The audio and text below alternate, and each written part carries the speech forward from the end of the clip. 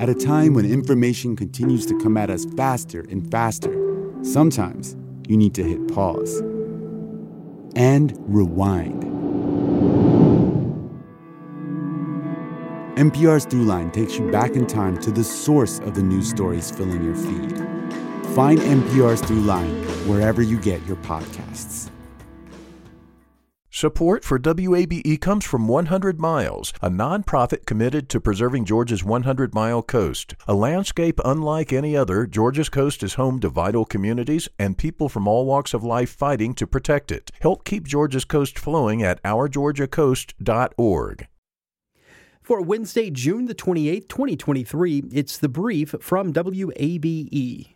I'm Jim Burris. Top officials in the Biden administration are fanning out across the country this week, including here in Georgia, to sell the president's economic agenda ahead of 2024. As part of that push, Energy Secretary Jennifer Granholm brought her clean energy road trip to Atlanta. WABE Sam Greenglass takes us there. Biden administration has passed some landmark legislation, like the Inflation Reduction Act, the Bipartisan Infrastructure Law, and the CHIPS and Science Act. Those are way too many words all together, so we just kind of put it together with Investing in America, the Investing in America agenda. Or, as Energy Secretary Granholm says, Bidenomics. That's a term cabinet officials started rolling out this week as they try to distill the president's economic message ahead of his re-election campaign next year. Here's how Granholm explained Bidenomics at a town hall at Georgia Tech. We are going to make these products and the supply chains in the United States. We're going to stamp them made in America. We're going to use them here. We're going to make them with American workers. And so that is a reason why we want to see economic opportunity here and the jobs created as a result of clean energy. Granholm touted federal funding flowing into Georgia to help consumers buy electric vehicles and weatherize homes, and to help the state attract clean energy companies and invest in infrastructure like charging stations. But some of those projects may take time to really pay dividends. Meanwhile, the 2024 election is around the corner, and Georgia will again be a key battleground. Sam Greenglass, WABE News. The metro area's hot weather is about to get hotter. We could reach 100 degrees over the weekend. DeKalb County rec centers and libraries will be available as cooling centers starting on Friday through the weekend. This as temperatures are forecast again to definitely hit the mid-90s and Saturday's high reaching nearly 100 degrees. The county facilities will be open during their usual business hours. DeKalb County pools will be free between 2 and 4 on days the National Weather Service issues heat advisories. Well, just as the temperatures heat up, so are power bills. They're on the rise for many Georgians. As Emily Jones reports, help is available. Temperatures are forecasted to be in the 90s all week, meaning many are turning on fans or cranking the air conditioning. But monthly electricity bills just increased for Georgia Power customers to cover high natural gas costs. Using energy to stay cool will drive them even higher. Georgians struggling to pay their power bills can find help in lots of places. The state's low-income home energy assistance program, the United Way, community action agencies, and other local groups. Customers can search for help by zip code on Georgia Power's website. The city of Atlanta also often opens cooling centers to help residents escape the heat, though it hasn't announced them yet this summer. And a study earlier this year found the centers aren't enough. Just 1/100% of Atlanta's population lives within a half-mile walk of a cooling center. Emily Jones, WABE News. If escaping the heat means escaping Atlanta, the Georgia Department of Transportation is warning local drivers of heavy traffic ahead of the July 4th holiday.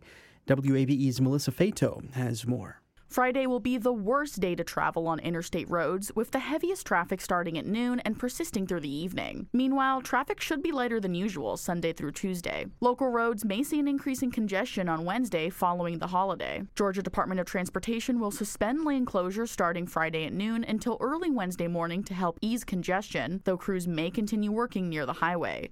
Officials say firework displays can increase traffic or close local roads, so drivers should remain alert and plan for alternative routes. Melissa Fato, WABE News. Ever considered running a TV station? Atlanta officials are opening a request for proposals for nonprofit organizations looking to operate the city's community access channel. WABE's Julian Virgin reports. The city of Atlanta will award a contract to operate its public educational and government channel, Comcast Channel 24. The previous contract, which was held by People TV, expired earlier this month. Community Access Media provides basic technical training, the equipment and facilities necessary for Atlanta residents and organizations to produce non-commercial programming. Earlier this year, officials conducted multiple public listening sessions to determine the future of Atlanta's community access media. Over 100 pages of testimony from dozens of community members was used in the development of the request for proposals. The deadline to submit an RFP bid is Thursday, August 3rd. Julian Virgin, WABE News. Compared to trends in other major U.S. housing markets, Atlanta has shown resilience and even some growth over the past year. But it's all relative. Compared to what spring usually means for metro home sales, this one has been a sleeper. Chris Furmeister is a reporter for the Atlanta Business Chronicle and recently wrote about why. Typically, sales take off in the springtime, new listings take off in the springtime, but both of those categories are down pretty significantly compared to last year and really compared to previously in the pandemic, because mortgage rates are higher, and so that's turning a lot of people off from buying, and it's also turning a lot of people off from selling if they are current homeowners, because chances are if they have a mortgage, whatever their rate is a lot lower than the current rate that they might be able to get. So they don't really want to trade a lower rate mortgage for something that's going to have a much higher monthly payment. Even though buyer demand is a bit lower, there is some competition, but it's certainly not as hot as it was last year or the year prior. Remind us of that. This time last year, what was Atlanta seeing in terms of the real estate market? Some cases, you'd have houses going off the market for 20% above list price or more. It was pretty much chaos. Talking to any realtor in the market at the time, they all seemed pretty overwhelmed. Great to have the business, great to have the competition, but there was so much interest in Atlanta real estate as a result of the pandemic era migration trends, the fact that inventory was low as it has been for years, and people are always moving to Atlanta anyway because Atlanta's a growing metro area. So you sort of had those three things come together to really make a pretty wild market. Absolutely. And it set a new normal in terms of pricing. I mean, in 2 years, prices just went up exponentially for housing. And now we see those pretty much holding steady, even while the rest of the nation sees a decent amount of decline. Talk about that. Atlanta, it's certainly prices have slowed down compared to where they were last year.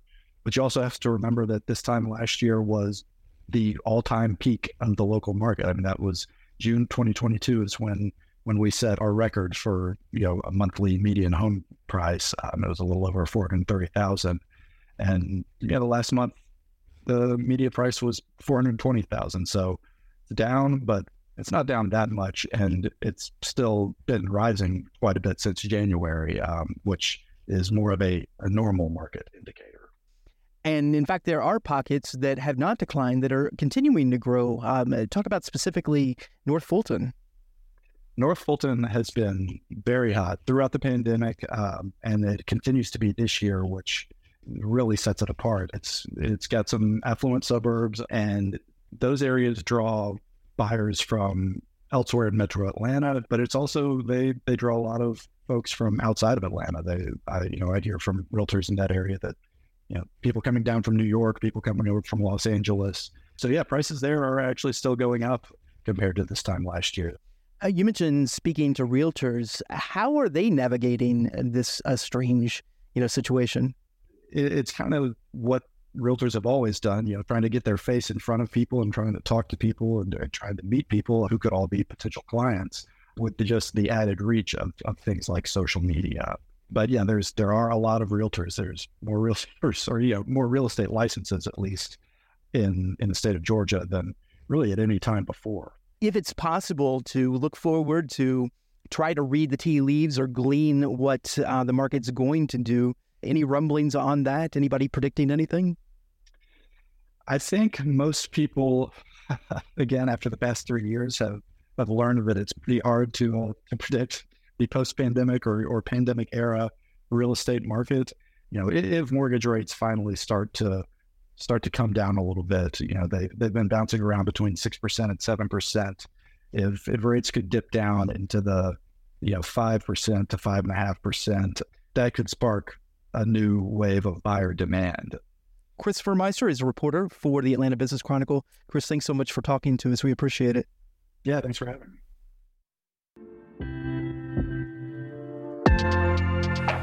That is it for The Brief. You can find more local news at WABE.org. Christopher Alston is our producer. Melissa Fato is our editor. I'm Jim Burris, amplifying Atlanta. This is 90.1 WABE. Ever wondered where to find the best dumplings in town? Curious about Atlanta's obsession with lemon pepper?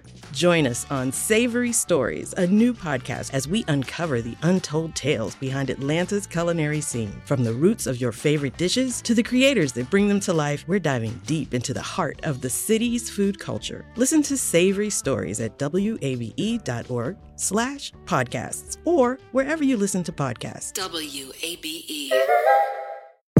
Sounds Like ATL is a music documentary series that takes an in-depth look at the artists amplifying Atlanta's famed music community. Built around a desire to highlight Atlanta's diverse and world-renowned music scene, each episode features unforgettable, intimate musical performances by fresh new musical guests, each with exclusive interviews about the stories behind their music. Listen at WABE.org or wherever you find your podcasts.